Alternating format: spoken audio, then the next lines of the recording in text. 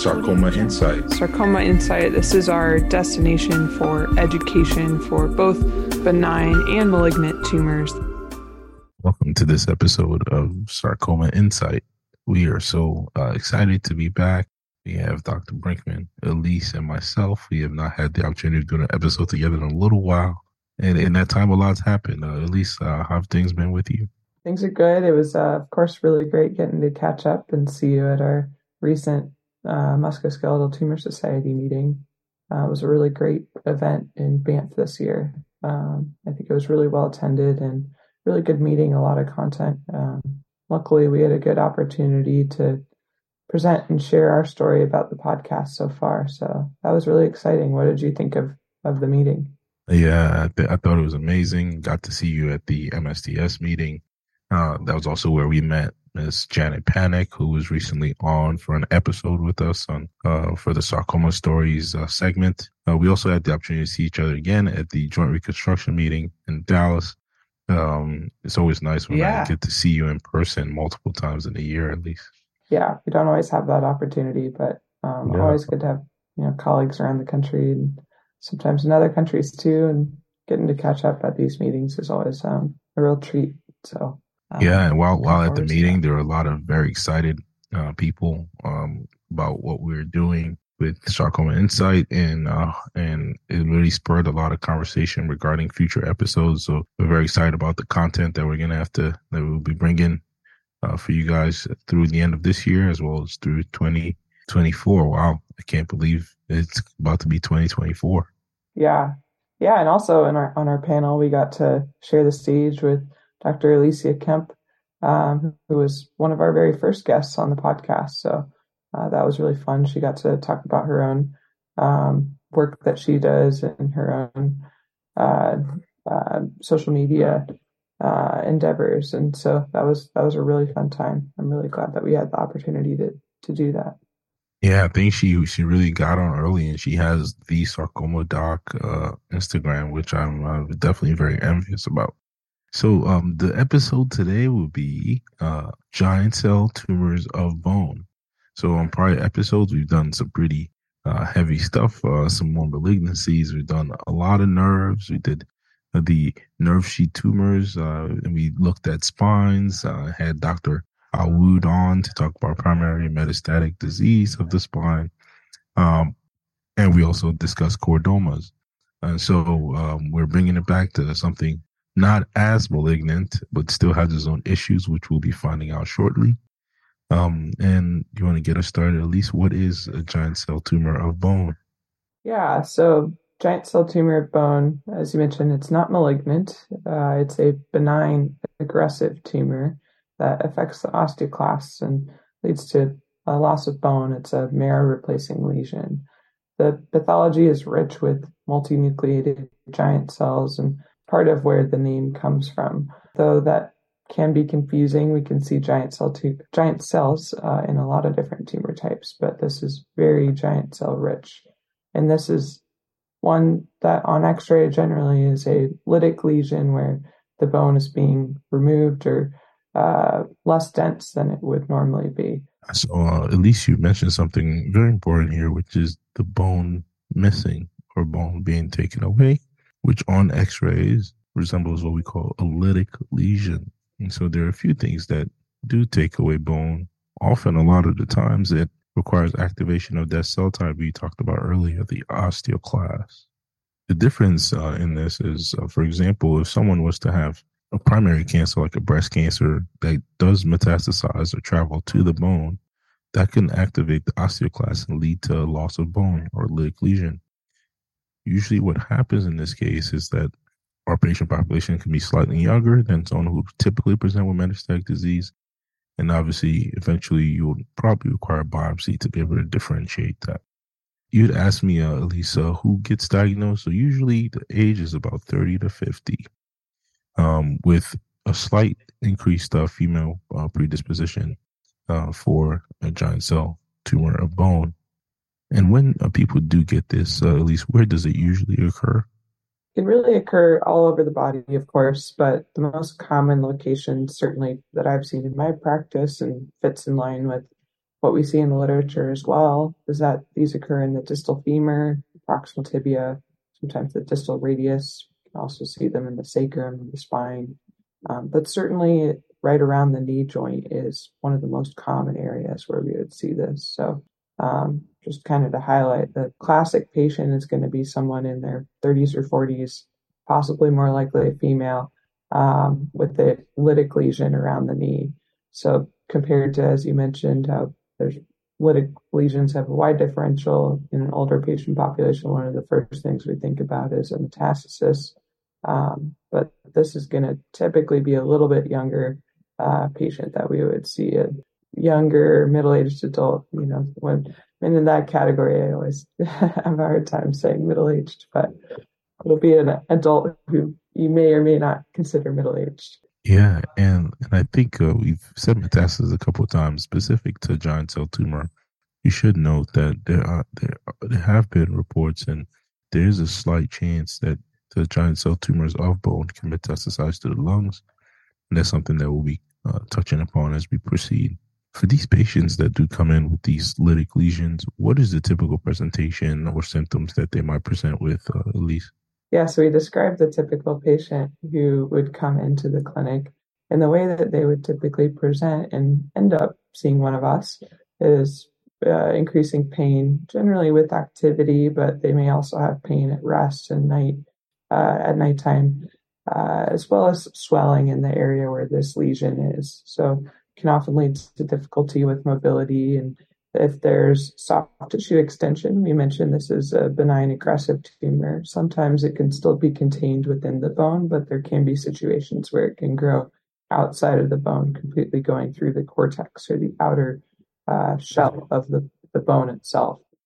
So they may have a soft tissue mass or swelling that's present also. And so if a patient like this shows up in your clinic, what would be the first things you're doing? If a lot of times they already come with some sort of imaging, like we mentioned, they'll usually have an x-ray that suggests there's something going on. But besides the x-ray, what are some of the other diagnostic studies you would get, and what would you see on that? Like we always say, the x-ray is the most important, and a lytic lesion will be seen on that x-ray area that is lighter than the typical bone that you would see on x-ray. Specific to giant cell tumors, we'll notice that these tumors are eccentrically located. So they're not in the center of the bone.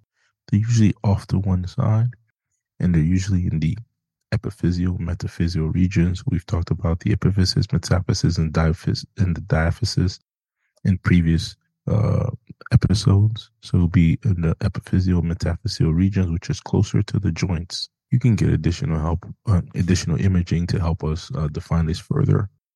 When it comes to bone, visualization of bone and bone lesions is much better on CT scan, with the CT allowing us to visualize it much better than would say an MRI. But we can also get an MRI, which would show some degree of darkness on the T1 image and brightness on T2.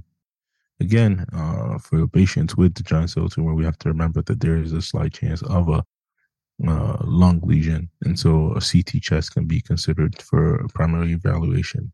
Chest X-ray can also be used for that. You brought up a couple of good points, Izu. Some of these came up even during the discussion and some of the studies that were presented at our MSTS meeting. So, for example, you mentioned this can occur in the epiphyseal or metaphyseal region.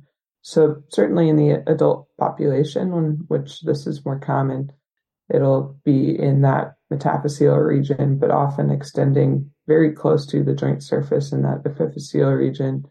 But when this does occur in kids or in a older pediatric population, it's generally more contained to the metaphysis. It can extend into the epiphysis, and those are, I think, really difficult situations to treat when it crosses the growth plate. But that was a pretty interesting study that was discussed at our recent meeting in Banff. That's often more contained to the metaphyseal region. And you brought up another good point a couple of times now too, that this can metastasize to the lungs. And our listeners, especially any patient or family member listeners, may be wondering, well, what do you mean metastasize? I thought that was a bad thing. That means it's cancerous. That's one of the unusual things about this tumor type that I often spend a lot of time talking to patients about, just so it's not a surprise, but again, highlighting this is benign, but it does have this paradoxical ability to spread to the lungs. And that's why we do include lung imaging both in the initial workup and in surveillance for these patients. Both X-ray and CT chest, some sort of chest imaging is definitely important because we want to identify those early so they could be taken care of if they do exist, which is rare. Does happen in 3 to 7% of patients estimated.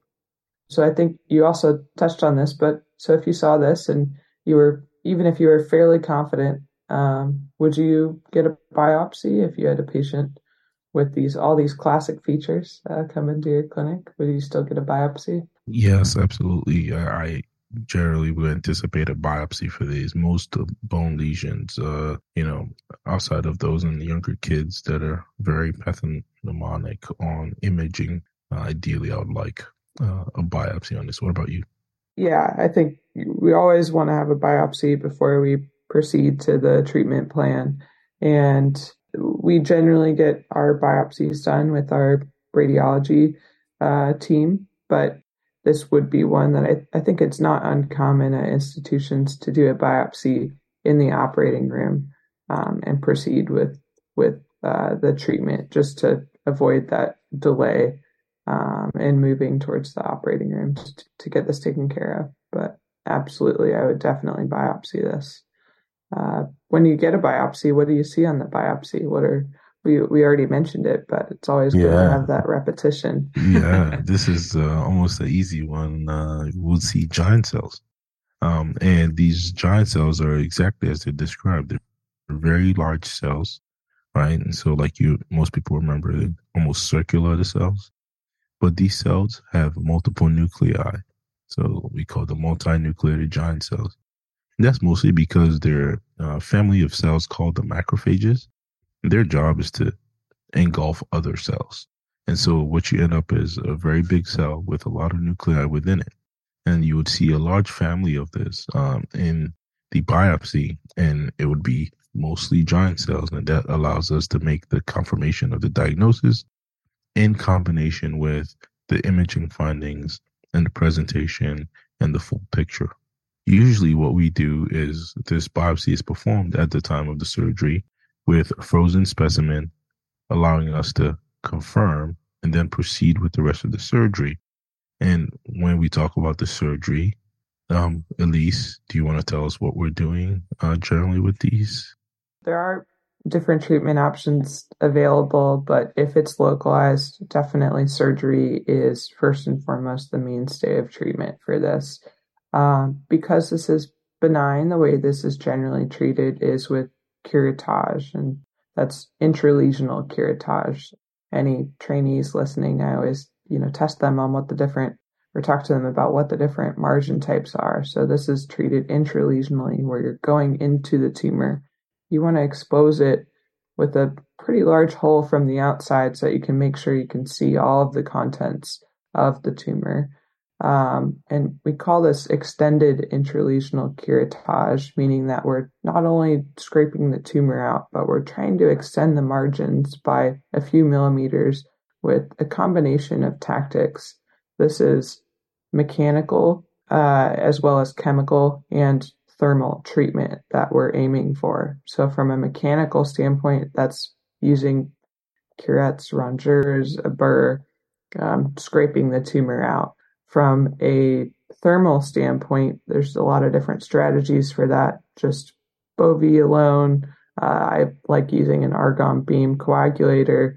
If that's available at your institution, that's a good way to burn the edges of the tumor cavity. And also, if you put cement in, that gets hot as it cures. And so we think that may have a benefit as well, creating some heat locally in the tumor cavity. And then from a chemical standpoint, there's a lot of different options out there. Phenol has been used historically, isn't as common anymore. Sterile water, hydrogen peroxide. Some people use antibiotic solution, but there's a lot of different options. But we know you really want to treat this with all three of those categories from a mechanical, chemical, and thermal adjuvant treatment standpoint. Um, Yeah. what are So some of the yeah, other, you talk about yeah, treating these and curetting and clearing things out. So you sounds like we're making a pretty large hole here. What are some options that people anticipate when we're trying to reconstruct these or fill the defect? You already mentioned some cement, potentially, which is bone cement. Any other options generally that you consider? Yeah, so besides cement, again, just a little bit depending on the age, you may consider a bone graft substitute, depending on the defect. Especially if you're near the joint surface, we usually like to at least use some bone, typically allograft, right below the joint surface in that subchondral space. But there are some situations where that hole is so large that we don't think that extended intralesional curettage is going to be a reliable option where we're going to be able to reconstruct the bone. And in those situations, or if it's recurred, especially recurred multiple times, then we may talk about a wide resection. And then reconstruction, as mentioned, this usually occurs around joints, in particular the knee. We may be talking about a megaprosthesis, where we're replacing that entire portion of bone, either with a proximal tibia replacement, replacing it all with metal, or with a distal femur replacement. Of course, there's a lot of different options. We could go into that for a while as well, but there may be situations where you want to remove the entire tumor without getting into it at all. But in general, this is treated with intralesional curettage. Um, and the other thing to keep in mind when we're reconstructing this is there may be a fracture risk. So sometimes we add plates or screws or other supplemental fixation when we're recreating that defect. What about if it's not localized? For example, if there's metastases to the lung or it is a really challenging location, what are some other treatment options that are available if, say, surgery is not a viable option? Yes, a very good question. I think when we talk about things not being localized, so to one bone, so giant cell tumors can be multifocal, affecting multiple different bones and locations on the body. And in that case, when it's not easy to resect the tumor, we can often try some medical management to augment some of this. And the medicines that are used are drugs that have been used to treat osteoporosis, for example, primarily because they affect that group of cells, the osteoclasts that are in that macrophage family. And so those drugs can be denosumab or bisphosphonates, and those have been shown to provide some benefit, especially in patients that do not have tumors that could be treated primarily surgically. Similarly, on that note, there's still some studies ongoing out there looking at the use of local bisphosphonates in the cement to see if that helps with the chances of recurrence of the tumor. So we're still learning a lot more about how to treat these. This is a very difficult tumor type to treat, mainly because of something we will be mentioning a little bit later, but these have a very high potential to recur, unfortunately, despite our best efforts. So, yeah, on that note, as you move forward, you've treated these patients probably with surgery. What do you do for surveillance afterwards? Are you getting an MRI every time or a CT scan, or how often are you typically seeing these patients back in clinic? And what sort of imaging are you doing? Yeah, I mean, I believe that surveillance is very important in the patients with giant cells. There is a high recurrence rate, so a likelihood that the tumor would come back to that location where you treated it from. That's why we try to do a very thorough curettage and excision. When they do occur, we want to identify that ahead of time, and so there are different things that can help us. Whenever we talk about surveillance, at least I always try to mention there are multiple things that go into effect. One is, we can also always check and do this with imaging studies, but also the patients also taking the time to identify if there's something different in their presentation, whether it be increased pain, changes in their symptoms or symptomatology. And then imaging wise, my preference is to have repeat imaging in the form of x rays, have a baseline x ray, I'm going to use that as a way to follow a trend. And if there's a concern on the X-ray, then get advanced imaging, either MRI or CT scan. Yeah, absolutely. I'd say my surveillance plan is very similar to that. And because of that high recurrence rate, I'm seeing patients pretty often, initially every 3 to 4 months, for at least the first couple of years when that recurrence rate is highest. Um, but yeah, and then we also uh, mentioned a couple things that this could be, if you see a lytic lesion in the bone in some of these usual locations. But what are some other things that would be on your differential diagnosis, um, for tumors that look very similar to giant cell? We mentioned metastasis if it's an older patient, but if it's in that typical age group or a younger patient, what else might you be thinking about? Yes, so that lytic lesion that we talk about, having bone missing, a lot of things can cause that. Even some, bone malignancies like osteosarcoma can look like that. We mentioned that you can get tumors like giant cell tumor bone in the sacrum. Well, on previous episodes, we mentioned that one of the common tumors that could be in the sacrum is a chordoma as well. And on X-ray, it would look like there's some missing bone, depending on the size of the chordoma. Other tumors that can cause lytic lesions and have giant cells on imaging as well are tumors like a chondroblastoma, right? So chondro meaning cartilage, and the blastoma is sort of an earlier cell line, a cell differentiation of this, a chondroblastoma, or an aneurysmal bone cyst. These also will have giant cell tumors within it and a lytic lesion component. Any others that I might have missed, Elise? No, I think that hits some of the major ones that we'd be thinking about. And you mentioned the specific locations in which we'd have those other tumors on the differential. But great. Well, I think we covered a lot today. It's certainly an important tumor type to talk about because we do see it with a little bit more commonality than some of the others, and it can be really challenging to take care of. And there are unfortunately situations where we're seeing patients and having to treat them multiple times because of that high recurrence rate. So, as we mentioned, their giant cell tumor of bone. This is a benign aggressive tumor that does have a paradoxical behavior and ability to metastasize to the chest. So we're typically getting chest imaging at the time of the initial diagnosis and also typically thereafter as well. There may be situations where you'd include that with your surveillance. There's a high recurrence rate, estimated to be up to 30% in some studies, unfortunately. And do you want to mention some of the other points that we highlighted today?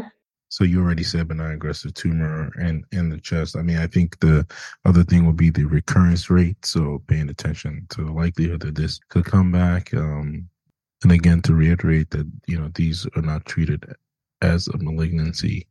It's very important. All right. With that, that brings us to a close. It is important to note that every patient's case is unique and treatment for each diagnosis is dependent on discussion with your team of physicians. If you would like more information on the topic, please feel free to check out the articles listed in the episode description. If you enjoyed the episode, don't hesitate to subscribe and follow us on Instagram at Sarcoma Insight Podcast. And next episode, we'll be finishing out the giant cell tumor family by discussing tenosynovial giant cell tumors as well as giant cell tumors of the tendon sheet. So good to see you Another again, exciting Elise. topic. Well, we'll be on the benign and benign aggressive for a little bit to finish out the year.